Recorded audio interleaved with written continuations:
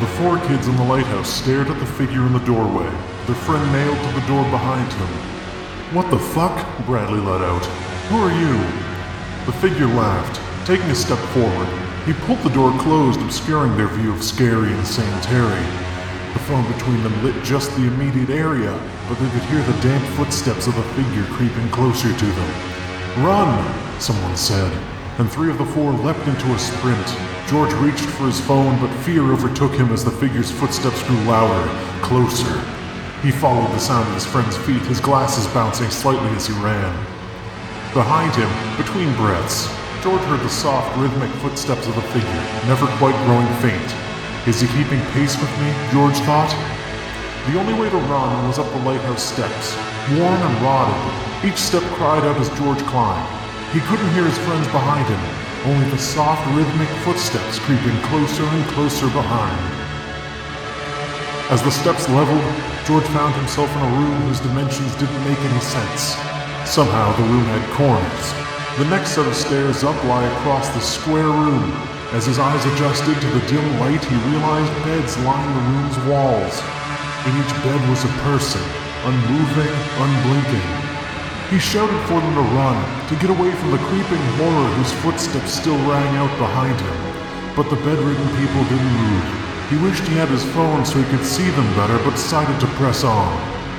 He could sense the breathing of the people he passed and felt glad to know that they were alive. But it was curious why no one woke when he shouted. Lightning flashed through the window on the far wall, illuminating the last bed on the row closest to the stairs. George shrieked, running to the bed's side. Bradley lay in the bed, asleep. "Come on, Bradley, get up." George shook the body of his friend. "This isn't funny. There's no way you had enough time to fall asleep." The footsteps reached the top of the stairs. "There's no time for this, man. Get up! Get up!" But nothing George did could wake Bradley. The footsteps reached the middle of the room. George let go of his friend's unresponsive body and began to mount the next set of stairs, his mind reeling. Welcome, listeners, to part 2 of the Frightened Times. The dark middle chapter, you might say. Ha ha ha, my name's Henry. And my name's John. And together we're here to spook your socks right off. We're here to scream at you until your skeleton jumps out of your mouth. Here on Zero Credits, the show where we scare you about things. I'm very often scared about things. I'm scared of literally everything. But sometimes I'm also scared of nothing. Not to say that I'm brave, just that the idea of nothing scares me. Quite the opposite of brave, because it's literally the concept of nothingness that is scary. You know what they say, that bravery is not the absence of fear, but bravery is the presence of courage. Oh, who said that? You know, that one guy. Sounds like a, Churchill. Sounds like Churchill said that. Yeah, he had his lucid moments. Yeah, you know, when he was telling people that they would be ugly. I mean, he had a lot of really good burns, Churchill. That's a thing that's going to be lost to history, is the ability to give a really high-quality burn. Yeah. Are burns scary?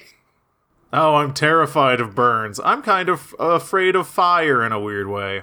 Oh, well. That has nothing to do with our first story tonight. Oh, wait, do you want me to give that another try? I don't know if you're gonna get it, but you can give it another try. I'm horrified of mountains. No. Okay, I'll give it one more. One more try. Oh, I sure am scared of matter. Just all matter, all encompassing. All matter. Guess that counts. I don't know. But I hear tell from you that you've got a scary story for us. I have another scary unresolved mystery to share with everyone here. Ooh, I can't wait. This one coming from the Unresolved Mysteries subreddit on reddit.com. Ooh.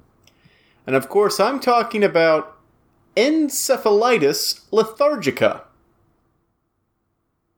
which is known as the sleepy sickness.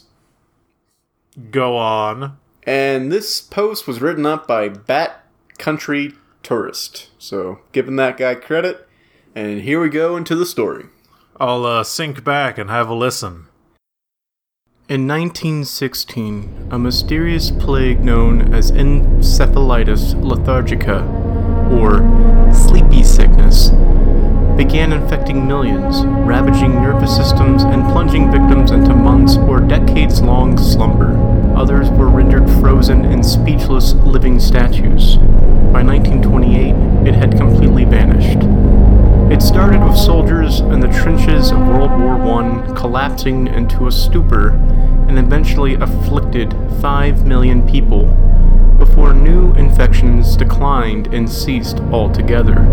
Roughly 1/3 of patients infected by encephalitis lethargica died. 1/3 recovered, though rarely without some form of lingering neurological damage, and 1/3 were rendered frozen or comatose. The exact cause and identity of the disease is unknown, as is what caused it to vanish so quickly. Dr. Oliver Sacks, a neurologist who began studying the disease and working with surviving victims in the 1960s, wrote a best-selling book called Awakenings, based on his experiences that provides haunting descriptions of the symptoms. Parkinsonism, catatonia, melancholia, trance, passivity, immobility, frigidity, apathy. This was the quality of the decades-long sleep which closed over their heads in the 1930s and thereafter.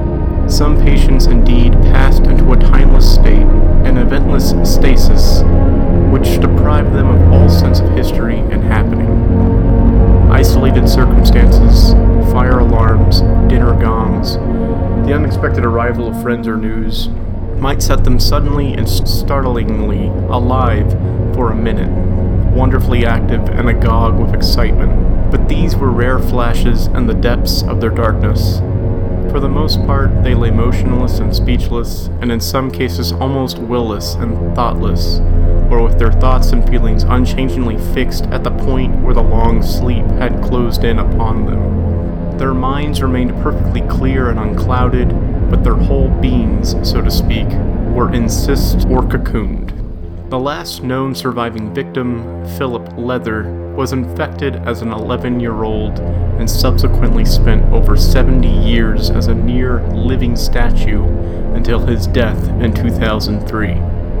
In one particularly creepy incident, shortly before succumbing to the disorder, a woman identified only as Miss R complained of dreams that proved unsettlingly prophetic. Miss R had a series of dreams about one central theme. She dreamed she was imprisoned in an inaccessible castle, but the castle had the form and shape of herself. She dreamed of enchantments, bewitchments, entrancements. She dreamed that she had become a living sentient statue of stone. She dreamed that the world had come to a stop. She dreamed that she had fallen into a sleep so deep that nothing could wake her. She dreamed of a death which was different from death. In the absence of any known treatments, and with interest declining after new infections ceased, many victims and eventually even the disease itself came to be largely forgotten. While working in a hospital that housed some of the remaining victims during the 1960s, the aforementioned Dr. Sacks discovered that administering L-Dopa to the remaining survivors caused many to return to lucidity, albeit often only temporarily. Unable to work or to see their needs, difficult to look after, helpless, hopeless, so bound up in their illnesses that they could neither react nor relate, frequently abandoned by their friends and their families, without specific treatment of any use to them, these patients were put away in chronic hospitals, nursing homes, lunatic asylums, or special colonies, and there for the most part they were totally forgotten, the lepers of the present century. There they died in their hundreds of thousands, and yet some lived on, in diminishing numbers, getting older and frailer, though usually looking younger than their age. Inmates of institutions, profoundly isolated, deprived of experience, half forgetting, half dreaming of the world they once lived in. Some of these patients had achieved a state of icy hopelessness akin to serenity, a realistic hopelessness. In those pre-dopa days, they knew they were doomed, and they accepted this with all the courage and equanimity they could muster. Other patients, and perhaps to some extent all of these patients, whatever their surface serenity, had a fierce and impotent sense of outrage. They had been swindled out of the best years of life. They were consumed by the sense of time lost, time wasted, and they yearned incessantly for a twofold miracle, not only a cure for their sickness, but an indemnification for the loss of their lives. They wanted to be given back the time they had lost. That is, deeply disturbing. Yeah. That is some very frightening, shit, man. So, and I might be totally wrong about this, but I think that L-Dopa is a dopamine precursor. I believe so. So it almost sounds as though these millions and millions of people were experiencing some kind of very extreme, kind of virulent anhedonia, just the inability to derive pleasure or motivation from things. That might be it. Because did it say that they... It described it as a sleep, but it almost sounded like it was describing it as a stupor. Yeah, it was like a sleep they couldn't control. Like, people would fall asleep and stay asleep for decades or until they died. And it almost doesn't sound like a coma. Yeah, they don't describe it... Like, comatose is 1/3 of the result, but the other third of the result is just remaining in this locked sleep state. That's really scary. Yeah, you hear about, locked-in syndrome where, the body is... Or the mind is conscious, but the body won't respond to any of the neurological signals that the brain is sending. But this is completely different because you're not conscious at all. You're just asleep for years and years, unable to wake up. And particularly the part where the woman was discussing sleeping and having dreams of her body being a castle she couldn't possibly escape from. Yeah. It almost sounds like it minimized these people's consciousnesses in a weird hippie way of putting it. Yeah, I would have to... I have to wonder about the ones that he was able to wake up with the L-Dopa, because it says, they would wake up, but they would also... It was temporary. It was a temporary fix, so, did they know they were going to fall back asleep again? Oh, I wouldn't want to know that. I mean, can you imagine falling asleep and waking up and you're 40? No, that's insane. I mean, essentially, if you think about it, if this was something that was significantly widespread and was more widespread than it was, that's it for humanity. I don't mean like us as a species, but that's it for the concept of humanity for everyone who's afflicted, because to be human is to have experiences over time, right? Right.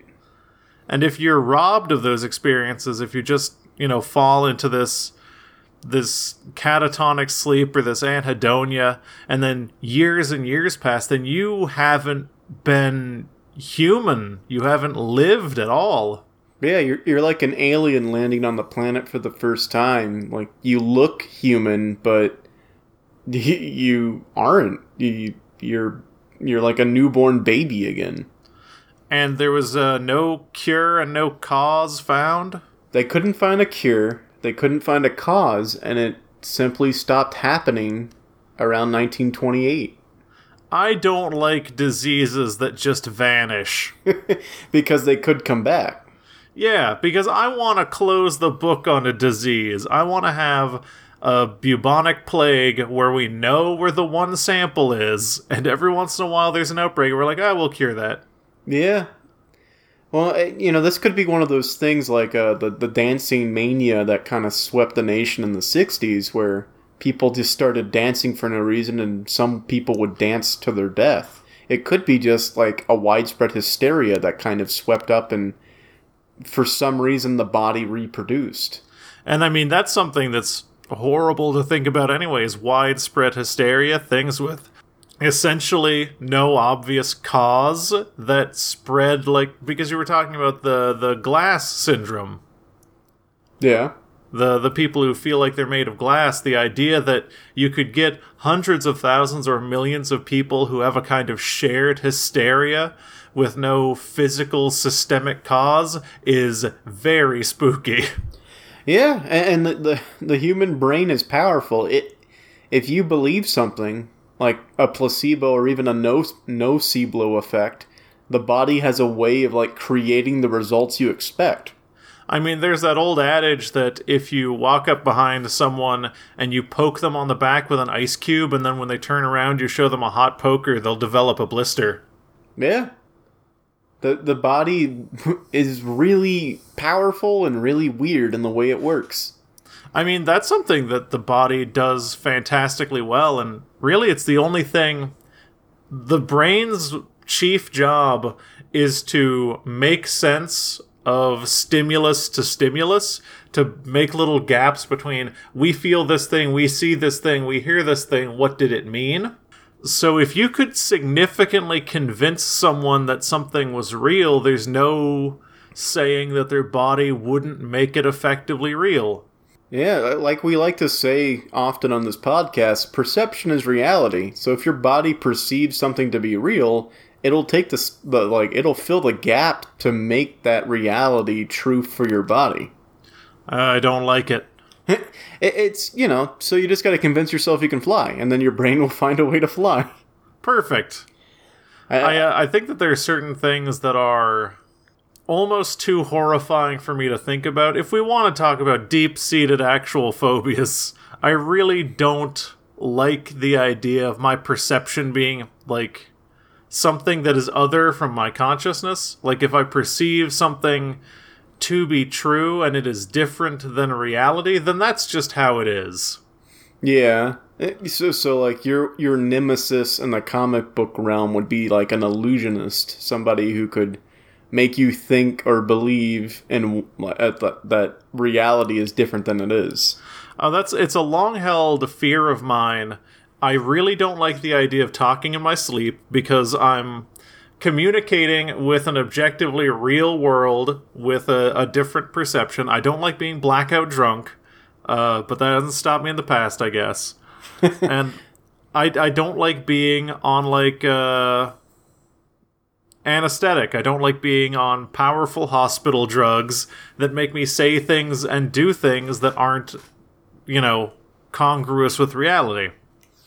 Yeah, I mean, I can relate to that, because, like, I've been in states where I hear myself talking and I know what I'm about to say, but I totally and utterly disagree with what I'm saying, and I have to stop and think, why am I saying that? Why can't I stop saying this?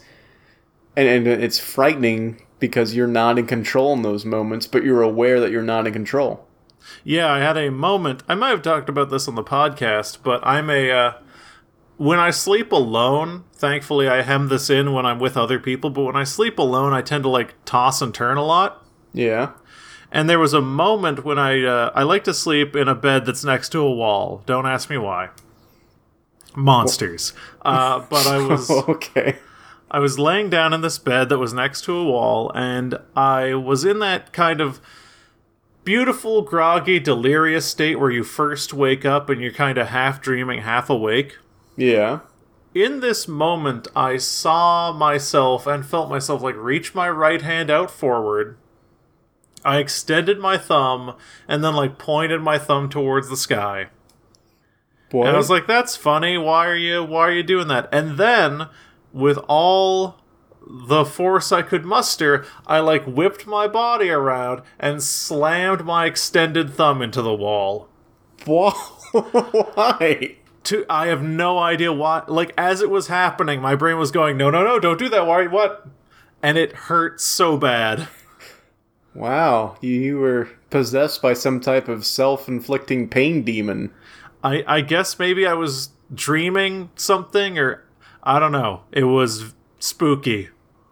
Yeah, I mean, if there's one thing that we have to experience this world, it's our body, and we operate with the preconceived notion that we are the only ones in control of our body. Yep. So when the agency is taken away from us, it's frightening. It's horror. Like it's a deeper fear than just like being afraid of spiders. It's true, like on a primal level, horror. Yeah, I mean, as we discussed last week, fear could be described as an aversion to loss. Yeah. And the one thing in our lives that we are the most covetous of is our consciousness. So the loss of your consciousness, giving that up to something else, oh no, I don't know about other people, but I hate the idea of that. Yeah, like mind control or possession or just straight up your body not responding to your impulses anymore. Mm-hmm. That's some gruesome stuff. My thing is sleepwalking, and it's a lot of people sleepwalk. The idea of sleepwalking fills me with such existential dread that if I knew I was a sleepwalker, I would chain myself in the closet. Yeah, sleepwalking's dangerous. Like people have, walked into the middle of the street at night. People have walked off buildings. It's moving without consciousness is frightening. I used to date someone who was a sleepwalker. Are they okay? Yeah, they're okay. This was actually before we were dating, but we were staying at a mutual house, and I was sleeping on the couch, and other person was sleeping somewhere else. I don't know, probably a bed. That's where most people sleep. And then I awoke at maybe 2 o'clock in the morning, and she was just, like, standing over me. Oh. Like, staring straight ahead, no. Like, gently swaying. Of course. Because, yeah, of course. I was upset and made a loud noise of being upset, and I guess she woke up, and she was like, oh, yeah, I do that sometimes. I'm like, no. No. This is not okay. Never, ever do this. I've sleptwalked. Oh, no. God, why don't you lock yourself away forever in a tomb? I didn't do anything, I don't know. It was just like a weird thing where I got out of bed, walked into my bathroom, which shares a wall with my parents' rooms, and turned on the light, didn't close the door, and I just stared into the mirror. Oh, no. Eventually my mom came because she saw the light, and she was like, are you okay? And I didn't say anything. It was like, are you going to be sick?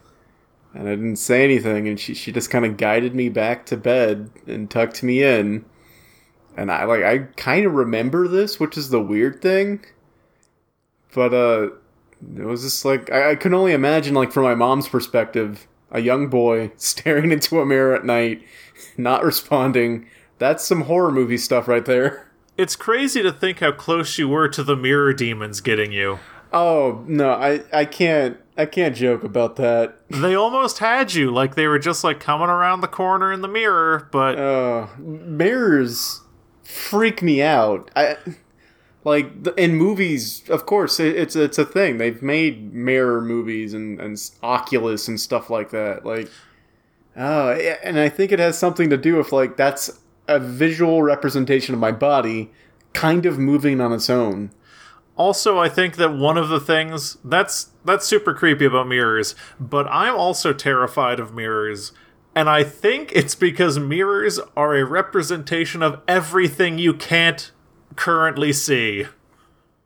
Yeah, because, like, you can't see your face. You can't see your face, you can't see behind you. Yeah. And you're like, this is a representation of everything that I would be least prepared to deal with right now. Yeah. And it's also like playing into that everything you can't see. When you look away from a mirror, you can't see the mirror anymore. Oh no. So like, how do you? And that's where it always gets you in the movie, where it's like the character looks away, but the reflection doesn't. You know, it's because it's playing in that fear that the character can't see that the mirror didn't reflect. Yeah, like the character looks away, and then like the mirror version of you like tears your own head in half. Yeah. You know, normal stuff. Normal stuff, or it just like sinisterly stares at the character like, I'm gonna get you because I'm a mirror demon. I love my girlfriend to death, but she is like a good interior decorator and puts up a lot of stuff. And so we have a big long hallway in our apartment. Okay. And she put not one giant mirror on one end of the hallway, but one on each end. Oh, God. One of them is under a, like, dim mood light, and the other one is in a pitch black room. Oh, this sounds terrible. It's really horrifying when the house is completely dark and like, I guess I just have to watch myself walk toward this mirror for 10 seconds. While the thing behind me creeps up and snatches me at the last second. Hey, Henry, do you want to know something? What's up, John? You know what makes life really difficult? What? If every time you walk by a doorway, you imagine a big, long-fingered hand coming out to touch you and it just barely doesn't. Oh, you've got a fear of being the character transitioning in a scene with the evil and like the antagonist or the evil force lingering in the pan shot. Yeah, no, that's exactly what I'm afraid of. I'm afraid of being in the in-between space at the intro of a horror movie between being a normal, hapless teen and being the person they find, like, ripped in half in a chimney. We all want to think that we would be the ones to make it out to the end, but statistically speaking, that's not us. Oh no, no way. Not me at all. Yeah. Mirrors are horrible and creepy. Mirrors are horrible, and I don't know. All of the fears that we're talking about today have to do with consciousness, but they also deal with sight. Mm-hmm. I wonder if there's something about, like, or maybe it just ties back into perception being reality, and because a lot of the times that we're afraid, we're scaring ourselves. Yeah, I was painting the inside of a house one time, and I like breathed, and I was in a corner of a room where the breath echoed, and it sounded like someone was breathing behind me, and I've almost never been more scared in my whole life. Yeah, a lot of the instances where I have been most afraid, where it's like I'm walking back to my room at night or something like that, like I get a thought of something horrific happening, and then I quicken my pace to get to my room faster, but then like there's a split moment when I open the door where it's just like, what if the horror is in my room, and now I'm afraid of my room and the rest of the house. But all of that is in my head. Have you ever gone up some stairs? in my entire life, John, have I ever gone upstairs? So, like, imagine you're going up some stairs in a house. Yeah. You know what's really crazy about going upstairs?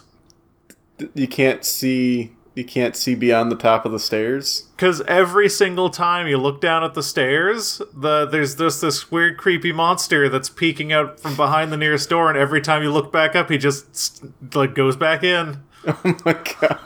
Yeah. No, when I lived in the first time I lived alone in my apartment, I had this weird thought because the bedroom in that apartment was larger than like the main room itself. And I didn't have a lot of things filling it. So I had my bed against one wall, and then there was a large gap to my closet. And I just would randomly get this feeling that there was a small, like, girl ghost standing in front of the closet, and it would creep me out, and I slept with a light on. But there was no evidence that a small girl had ever lived there. It was just a feeling I got that haunted me. That small girl died 20 years ago. Yeah, well, That's why I purposely don't learn about the people who live in my apartments beforehand, because I don't want to learn that they died here. I actually completely forgot an incident where I actually sleepwalked. Oh, ooh. You should strap yourself down. I should. I was a child, to be fair. And? It was... I remember we used to live in this kind of split-level house. It was like a mix between like a New Orleans shotgun-style house and like a ranch house in a weird way. Basically, the middle was big and long, and then there were like rooms coming off of that. And extending further than they would in a shotgun house. Gotcha. But I remember having a dream, and I had taken some NyQuil because I was very sick. And I was taking NyQuil at a young age... less than 12, and you shouldn't. Because it used to make me hallucinate. Ooh. And I went to sleep that night, and I had a dream that my house was filled with, like, the residual light of a television. Oh. Like that kind of flickery, bluish, blurry, ethereal light. Yeah. And I saw a whole bunch of shadows moving around. So I got up from my bed, and I went up the split-level stairs to the kitchen that was part of the big, long part of the house. And these, like, big, tall, hairy people who were, like, crouching down, like, crouch walking, were, like, carrying my family members away, and there were, like, tons of them. Like, they had, like, big, weird, long faces, but not, like, long vertically, like, long horizontally. Ugh. And they were just, like, carrying my family members away, and then, like, they all crowded around me, and then I woke up, and I was sitting in the kitchen. Nope. Yep. Nope. That's a real thing that happened. I kind of blocked that out, and now I feel really creeped out. Burn down the house. There's no saving it. I think a pastor owns it now. Oh, good. Maybe he can deal with that. Oh, Jesus. What happened? Jesus Christ. Sorry, the demons got me. Oh, well, that's sad. The demon might have been my cat jumping up on the desk. Nothing like a good cat scare to remind you that there are real things in the world. Oh, that made me go from, like, slightly, like, flushed, scared from recounting my own story to actually legit spooked. Because an actual thing was happening. Yeah, my spook meter is topped out right now. Whew. Oh. Well, say hi to your cat. Hi, Maggie. Did you hear her? She said meow. Oh, I didn't hear her. But, yeah, I've whew. Anyway. Oh. Gotta cool down. Well, let's transition so that we don't scare ourselves with our own experiences. Yeah, let's transition. Since you just gave us that sweet, scary story, I've got a quick recommendation segment. Oh, a quick recommendation segment? Yeah, so there are quite a few days left in the month of Halloween. October, rather. the month of Halloween. Yeah, there's almost half of it left, so you have a lot of time to catch up on your scary movies. Yeah, why not? So I've got a scary movie to recommend. Oh, God. Let's just do it. Now, Henry, I think that you really enjoy scary movies. I think you're a big fan. I hate them. I can't watch them. They are the death of me. They are the literal death of you. Yeah, they are my bane.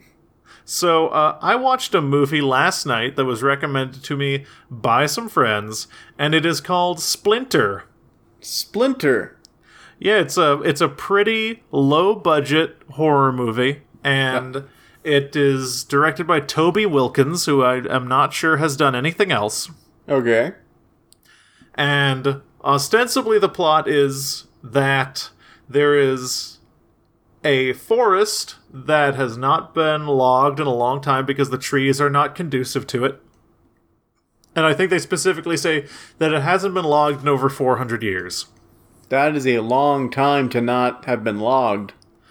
And the main characters are a man named Seth and a woman whose name I forget.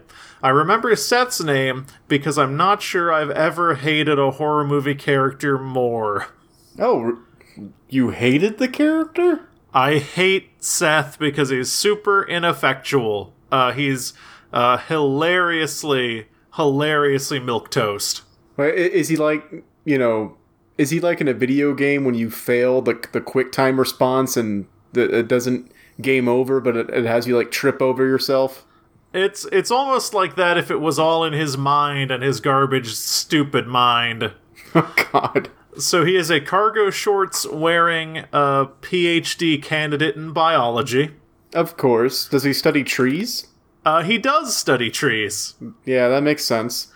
He talks a lot about trees and is just kind of really annoying and says a lot of things that are really annoying. Anyway, so they are traveling to camp and have a romantic anniversary getaway. Ooh, nice. And they're waylaid by a gun-carrying redneck and his drug-addicted partner. Oh, never mind. And they are taken hostage, and the vehicle begins to overheat. Well, no. Firstly, they run over like a squirrel in the road. What? They accidentally hit a squirrel. Or a weird thing. The rednecks, or...? Well, so they're taken hostage in one big car, so they're all in the car. Okay. So they hit a squirrel, and then they get out to check on the squirrel, and the squirrel is like a big red pancake that is, like, breathing and covered in black spines. Okay, it's been corrupted by trees. So it tries to attack them, they freak out, they start driving again, and then their car overheats, and then they go to a gas station where a gas station attendant is a horrible monster covered in spines. What? And I guess he was like killed in a bathroom, but What? it's worth knowing this movie is very low budget, but it does a lot of really good things with the money it has. A lot of the shots are very frantic. The effects are really good given their limited budget.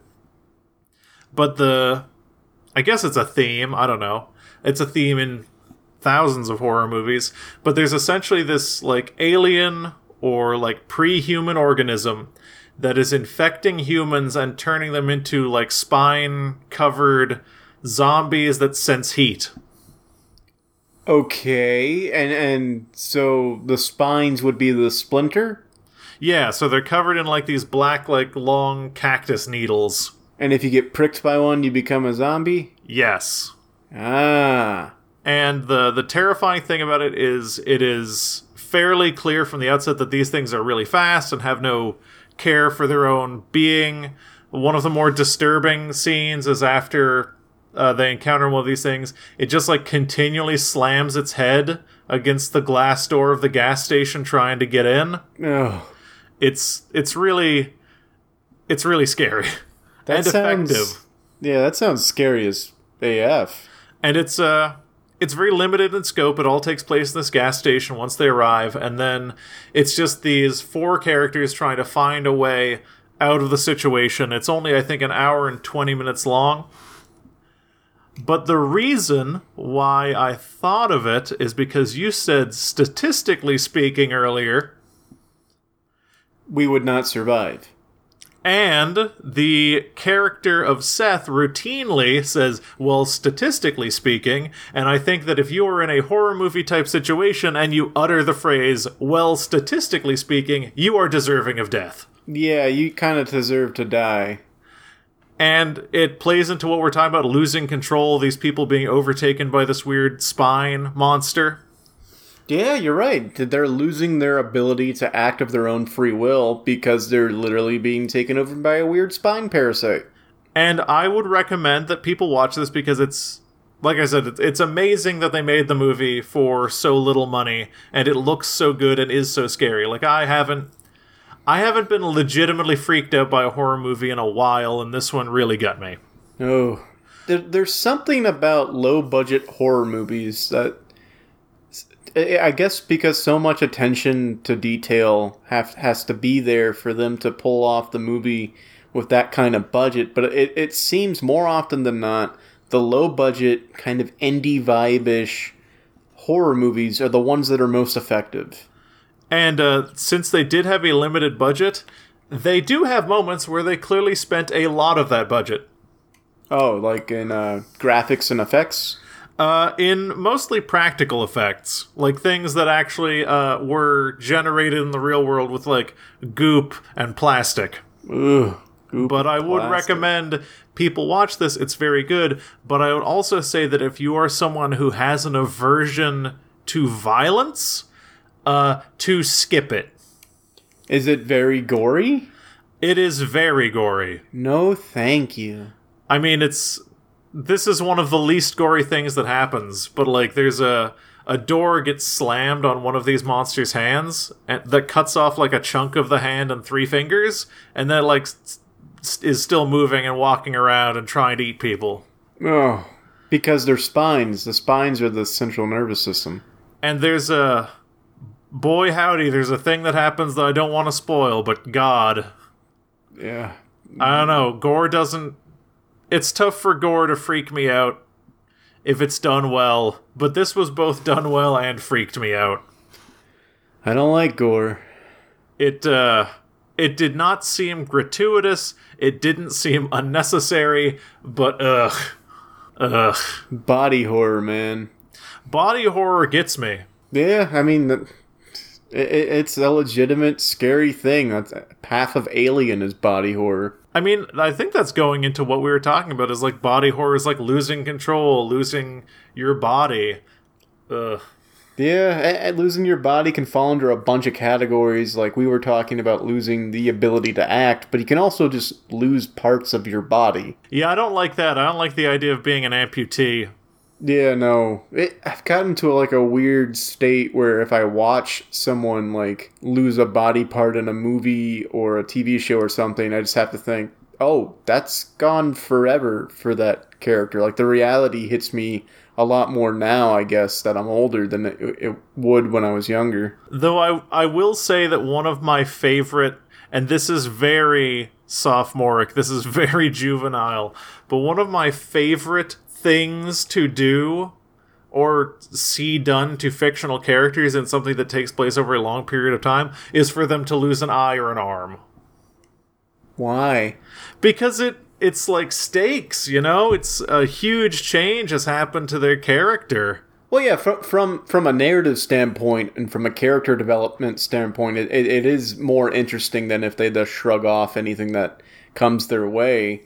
And you don't see it a lot these days. Like people get shot and they just keep moving, or they get shot and they die. You don't see people have to deal with a crippling industry, with a crippling injury these days. That was something I really liked about early season Walking Dead, is when characters were shot or had anything amputated, it took a long, long time for them to be okay. Yeah, and you know, people usually only get hurt if it's like the final moments of the film or something, so it becomes like a sacrificial moment. But like, the result of that is you get a lot of incompetent grunts who can't hurt anybody. So why do they have so many of them? And I mean, this is a weird thing to bring up, but you know, like in anime and stuff, whenever people are fighting with swords, the non-lethal thing that happens is someone just gets like sliced in the shoulder. Yeah, and it's like they keep fighting, but it's like, wait, how are they still fighting? Yeah, if you get a sword sunk in your shoulder, like through your clavicle, you're donezo. One of the greatest offenders of that is JoJo's Bizarre Adventure. Oh. I've been watching that lately. It has nothing to do with spooky or horror, but it's every episode, it's like somebody is grievously injured, and by the next episode, there's no mention of the injury. They're totally fine through the power of friendship and muscles. And muscles, mainly muscles. A lot of muscles. But I think we've been dancing around a point I want to bring up, and thanks for the movie recommendation. But I kind of just wanted to talk about horror movies in general as like a weird mirror to society. Oh. Would you agree with the statement that horror movies sort of reflect either societal or cultural fears? Yeah, I think that's absolutely accurate. Yeah, if you would have said no, I have like an article from the New Yorker that... No, not the New Yorker. The New York Times that would help sort of cement that idea. But it's kind of dated. It's from 2000, so I'm not going to read from it. Oh, that's fair, I guess. So if we just work from the premise that horror movies are a reflection of societal fears or societal concerns, And like, just for an example, if you have no idea what I'm talking about, think of Invasion of the Body Snatchers. It's frequently read as a critique of McCarthy-era pod people. Mm-hmm. To quote from that New York Times article I'm not reading. I mean, I think that a lot of our fears and a lot of what is effective in horror movies, and I mean, there are so many gatekeepers to getting a horror movie made. Like, you have to appease yourself as a writer and a director, then you have to appease executives, and you have to have something that resonates, or maybe you used to have something that resonated pretty well for it to get made. But I think that almost as a hysteria can be shared, we as segmented cultures can kind of have one thing embedded in our minds that scares us. Yeah. Because, I mean, if you look at, let's say, Night of the Living Dead. Okay. So, Night of the Living Dead was genius because it played on these ideas of otherness and basically segregation from other people. The fear of your neighbor being someone who does not accept you or wants to kill you. Exactly.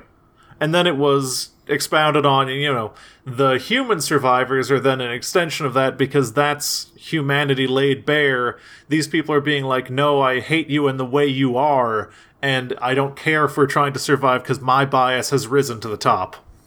Yeah, it becomes this weird kind of dire, dark survival thing where it's like, it's us versus them, but it's not us together, it's me versus everything. You would think it would be unifying, but it's totally alienating. And I mean, if we want to talk about like alienation, that is a huge theme in horror movies that kind of spikes whenever kind of cultural alienation is at its highest for certain groups. Because if you look at horror movies in the like 60s and 70s, yeah, a lot of that, let's say like 60s, 70s, let's say 70s and 80s. So a lot of the fears in, let's say, some 80s horror movies are like fears of change or fears of like cultural integration, fears of like exploring different planets or cultures and then having those affect you in a negative way. There were a bunch of aliens in the 80s. Yeah. And that's literal alienation. And then if you take like Friday the 13th or Nightmare on Elm Street or anything like that, so much of the appeal of those movies was showing the lives of these promiscuous teenagers that were born out of a asexually and like generally permissive society that people didn't identify with. Like Friday the 13th is a huge not version, what's a more eloquent word? Critique? It's a huge critique of how people felt about teenagers at the time. It's basically like a puritanical fable, but semi-satirical. Yeah, no, like if you think about the tropes of horror movies and like the underage drinking or skimpy clothing, the partying, and then those same people who are doing that are punished by this supernatural or just psychopathic killer. And in the movie, when you're watching it, you don't quite make the connection, but it's become kind of a joke that, oh yeah, they these kids deserve this because they were partying. That was the literal thinking behind these movies in the 80s. Yeah, because we've entered, and we can talk about that after this, but we've entered an age where the thing that terrifies us is bad things happening to people for no reason. Yeah. But if you walk it back, the things that used to be sold to us as horror movies are things where we can be like, I understand. They took the risks and they got machete killed. Pretty much. Like, a lot of the 80s and like even late 70 horror films are more like allegories than they are. They're trying to teach a lesson in the weirdest warped way possible. I was reading something not too long ago that in passing compared Friday the 13th to being like a play on AIDS, like the because in the 80s, a lot of people viewed the AIDS epidemic as something that was born out of, like, wanton promiscuity between young people. Yeah. And if you see that as, like, a parable between, like, these people are promiscuous, these people die, then it creates that, like, neural pathway in your brain. It satisfies that neural pathway when you're watching. We're like, I understand the dynamic. Yeah. On paper, there is no association between the act and the punishment, but through them being next to each other, we get the implication. And I can't really... Well, I can speak to things in, like, the 90s, like Scream. Scream, which ultimately, at the beginning, was sort of supposed to be a satire of the horror genre. And I think that the 90s are... Now, this is going to sound weird and kind of bombastic, but I think the 90s are the closest we get to, like, a cultural enlightenment. Yeah. Because we reached a level in the 90s where our fears weren't so much, things are other, Iran-Contra, all this other stuff. So much of horror in the 90s was semi-satirical. It was almost enlightened horror. Like, look at things... Well, I guess The Faculty was that early 2000s or was that 90s? I don't know. I can look it up. But a lot of the things that were happening in horror movies in the 90s, like, were right at the line of being like, is this a horror movie or is this satire? We had been doing it since Night of the Living Dead, and even before that, like Nosferatu, like, horror movies, they've been around for a while, and in the 90s, it was like a weird coming of age for society and culture as a whole. We were starting to look inward at what we were doing, at what, the movies, the art we were creating, and why we were creating it that way. And so we started to kind of poke fun of it almost in this postmodernist way to see how it worked.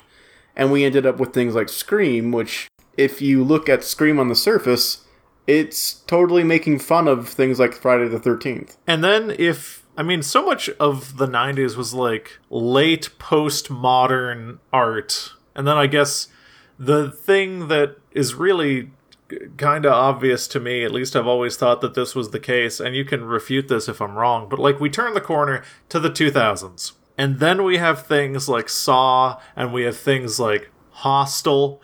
We have movies where the central conceit, the central frightening thing about them is bad things are happening to people for no reason. I'm not going to disagree. Like, this is kind of what I wanted to talk about. Is that in the 2000s, we completely lost it. Like, it's like we were in the satirical 90s for so long that by the 2000s rolled around, it's like, no, let's go back to our roots. Let's really scare people this time. Let's go all out.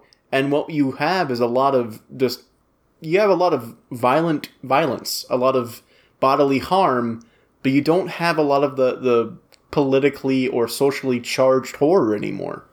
I would almost characterize the horror in the early 2000s as being almost nihilistic. Yeah. Because if you look at like Cabin Fever, Hostel, and Saw, a lot of these were coming from a place, and, big cultural events were happening in the United States that were very scary, where bad things were happening to people for no reason, where we're like, the thing that scares us most is the idea that we can just be us, we can just be normal, but people are going to kill us anyway. Yeah, I mean, and a perfect example of that is The Ring. Oh?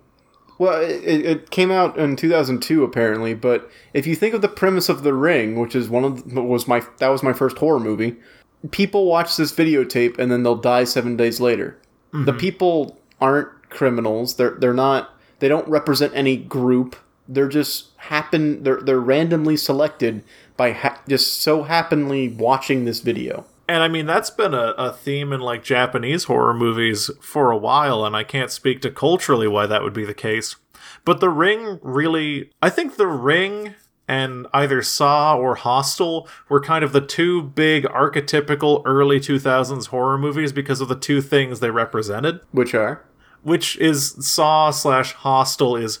horrible things will happen to me for no reason. I will be kept in awful circumstances. I will be tortured and I will be killed. Yeah. And then The Ring took another tact, which a bunch of other movies did, which is, I'm just a person. I'm just living my life.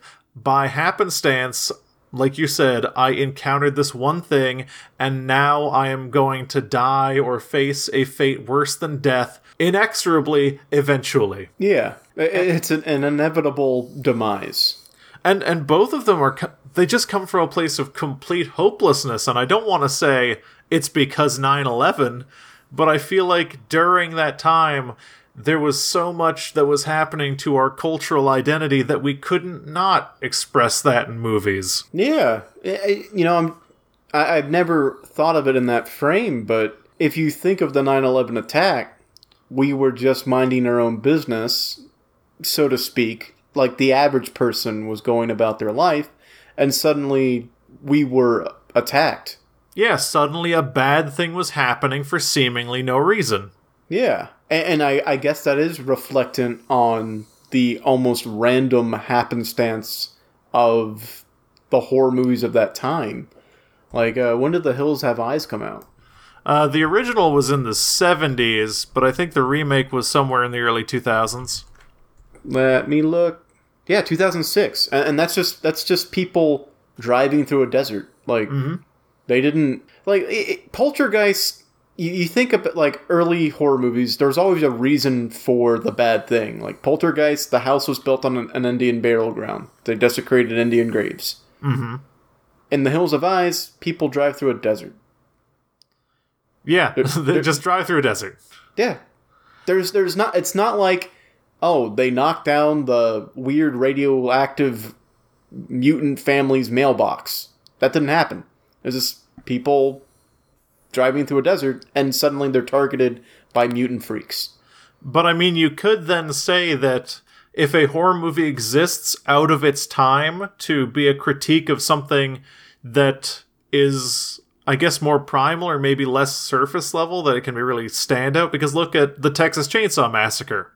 Yeah. The Texas Chainsaw Massacre is a real standout in 70s horror because it's not... alienation. Well, I guess it is alienation from the family, but it is hopeless, normal people having the worst thing happen to them for no reason. Yeah. But when that came out in the 70s? I think Texas Chainsaw Massacre was in the 70s. What does that say about the 70s? I mean, so much of the 70s was preoccupied with, like, sex and horror and violence. So I feel like Texas Chainsaw Massacre not going for that and going for something much more primal, because what Texas Chainsaw Massacre was doing was what no other movie was doing, because Texas Chainsaw Massacre was essentially a movie about the meat industry. Like, the creator, after he made it, he turned vegetarian, and a bunch of people who worked on it were vegetarian after completion. And the story it was telling is, what if people were just treated like cattle? Yeah, you're right. You're absolutely right. As I'm reading right now. And I mean, if you look at Texas Chainsaw Massacre, during some of the more awful scenes, there's just soundtrack of slaughterhouses playing in the background. Oh, that's horrible. Yeah, Texas Chainsaw Massacre always has and always will freak me out. Yeah, according to this article by tasteofcinema.com, the fear is not merely murder, but murder which is industrialized and commodified. The U.S.'s prolonged involvement in the Vietnam War catalyzed a movement of counterculture which focused concern on the fate of the new generation. So yeah, it's like systematic murder tied to, because the family was, they were cannibals, tied to meat as a commodity, but specifically human life, human meat as a commodity. Yeah, because the whole terrifying thing about Texas Chainsaw Massacre, its whole thesis is human life is cheap and yours will end for no reason. Yeah. Ugh.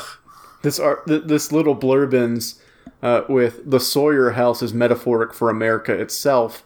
Outside are daffodils and a white picket fence providing the American dream, but inside are grisly relics of the killing needed to sustain capitalism. I think that sounds like a pretty decent little article. Yeah.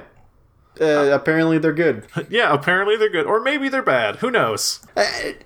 Horror movies are a fascinating topic to me because other movies, I guess, are more on the nose with their message. Like, you think of like an anti-capitalist movie will have anti-capitalist messages in it, but horror movies, like, they disguise everything under symbolism and subterfuge, in a way that's fascinating to dissect, but I still can't stand to watch them.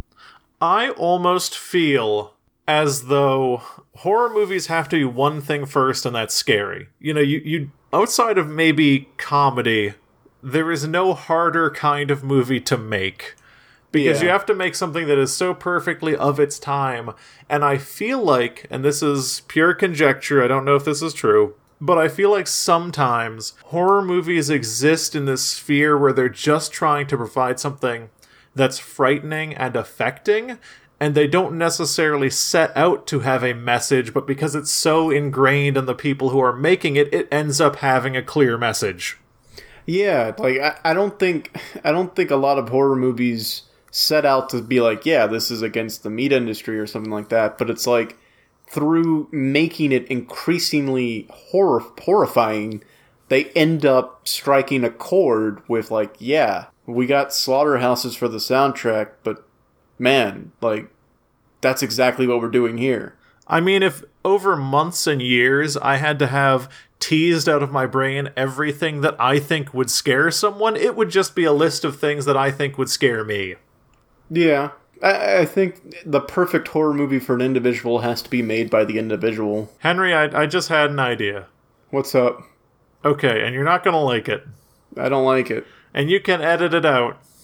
What are you gonna do? But I think that it would be good for the month of October. To watch a horror movie every week? Watch one horror movie before we next convene, and then just tell me about it. You would pick the one weekend where Jamie's not gonna be here. It's, okay, look, it can be any horror movie. Like, I'm setting the bar very low. I want it to be scarier than Monster House. All right, I will try my damnedest to pick a horror movie and watch it, and I'll tell you about it for the next episode. Have you seen Oculus? Is that about mares? Yes. No. Oculus is a good starter. It's really well made. No, I will not. Mares? No, because I'm going to be by myself all weekend, and there's a mare in here, John. There are 2 mares in this apartment. Okay, here's the thing. What? I promise that I'm not gonna, make any, tomfoolery or monkey japes about it, but find a horror movie, and then if you want to, text me the name of it, and I can tell you if it's going to be, super traumatic, or if it doesn't meet my scariness criteria. All right. I'm gonna scour the streaming services available to me for a horror movie. Okay, and I'm not gonna mess with you. I'm not gonna be like, oh, my horror criteria has to be at least Splinter. Ugh. Oh. I had a list of recent horror movies up to kind of probe them to see what the message behind them is, but maybe I'll just watch one. There's no better way to get the message. I don't know. But how do you feel about The Bye Bye Man? I have no idea what that is. Yeah, me either. How about another one? I don't know. All of these are remakes. That's another interesting thing about horror movies is they keep getting remade for some reason. At the very least, generally when horror movies are remade, their themes are different. Yeah, because they're being made in a different time. It would be impossible to remake the same horror movie and have it be exactly the same. Unless you remade Texas Chainsaw Massacre shot for shot, I guess. But that's, timeless. But then that would become, a weird practice in trying to recreate what you can't. Because, the methods that they went through to make Texas Chainsaw Massacre were, dehumanizing. Yeah, it was, filming conditions weren't great. And, I guess the only other horror movie I can think of, the only horror movie, period, I can think of that has a shot-for-shot remake, I hate, and it's one of my least favorite movies ever. What is it? Funny Games. Oh, I can't watch that. It's terrible. It's a real bad movie. I can't watch either version. It's just, I don't get that psychopathic thing. I can't. And what they do to the family dog, no. Yeah, one would be tough because it's in German. Yeah, I guess I saw the, someone tried to play the American remake then, because it was in English. Yeah, I just genuinely don't like that movie. I think it's narratively bankrupt. I think if you want to watch a movie about someone with sociopathic tendencies, watch Nightcrawler with Jake Gyllenhaal. I mean, okay, sociopathic tendencies is one thing, but the narrative themes in that movie, the way those themes are explained, garbage. Garbage. Yeah. So it's a craft standpoint that you disagree with the movie? Yeah, it's from a craft standpoint because the way the director chooses to convey his message in both is awful. It's like if you bought a TV, like you went out and bought a TV, but it didn't have any channels, and the only thing it said when you started up was like, "Look at you, idiot, buying a TV." An idiot box that calls out its own idiot box. It's literally a horror movie that's like, "Oh, you vicious people and your love of these horror movies." But it's still just a stupid horror movie. Yeah. I can't believe you're going to make me watch a horror movie. It'll be fine. Like, it would be okay if I could have somebody here with me. Oh no, even better. Oh, it's the worst. I'm going to do it in the middle of the day. And I want to make it perfectly clear. If it's a horror movie that I think is too much, I'll tell you. Alright. At least I have that safety net. Because I've watched a lot of horror movies, and I care about them, and I don't want your experience to be ruined. I don't know if I can have a good experience with this. I mean, that's the point. Oh, is that the point? Oh man, this is going to be such a good next podcast. Oh. Did we land anywhere with our discussion of horror movies in society today?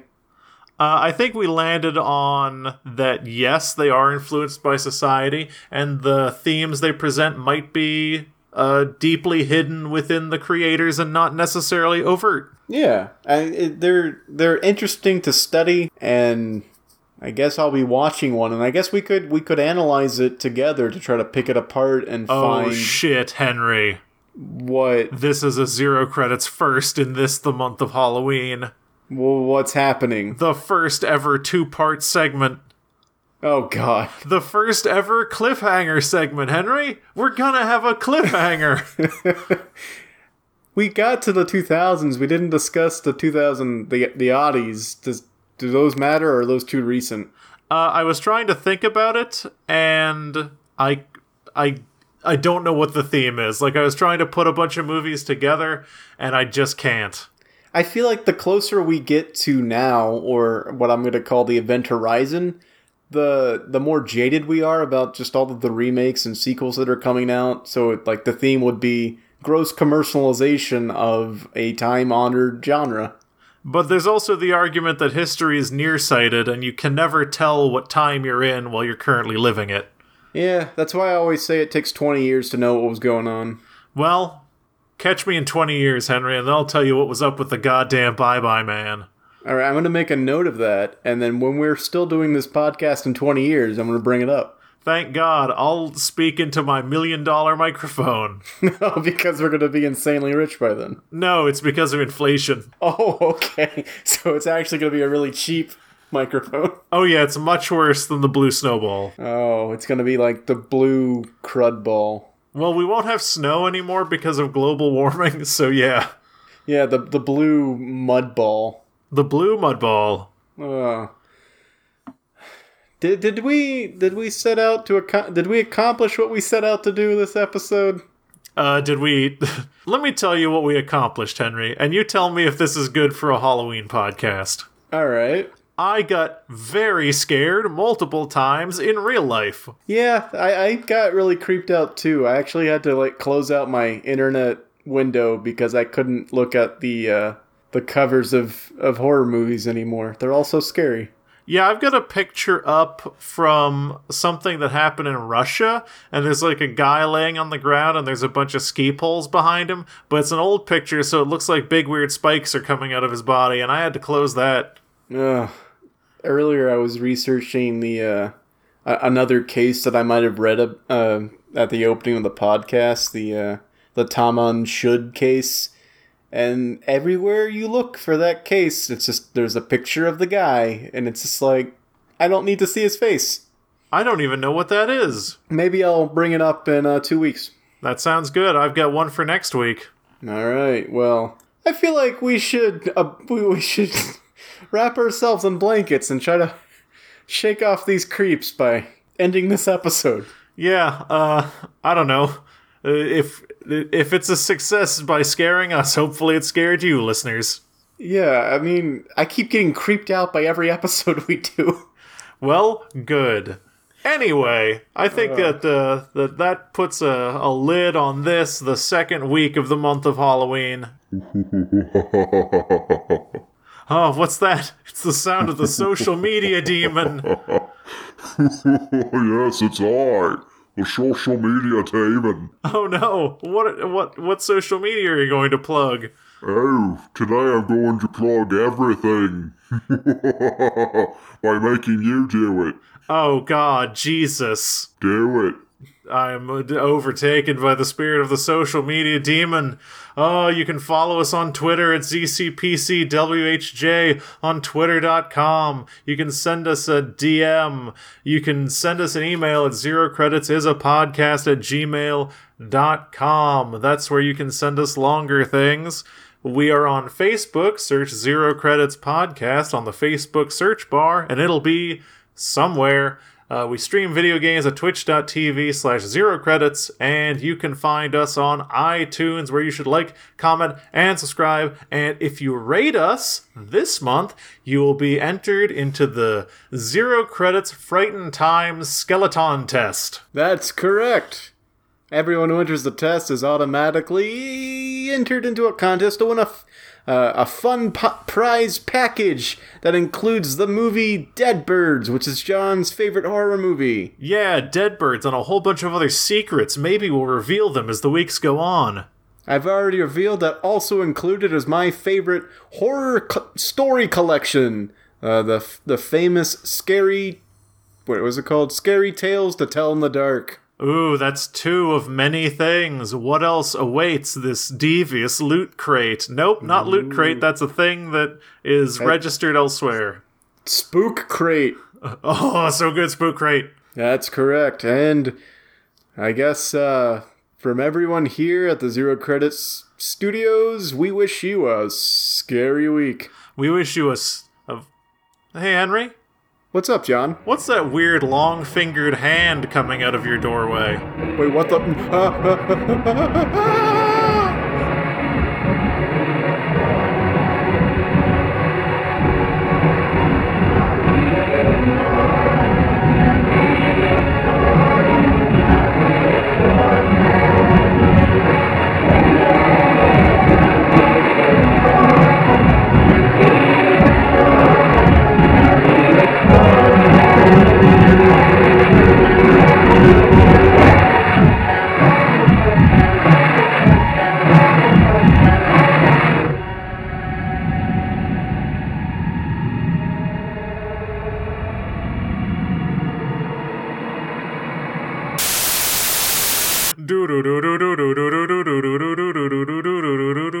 Stranger Things music.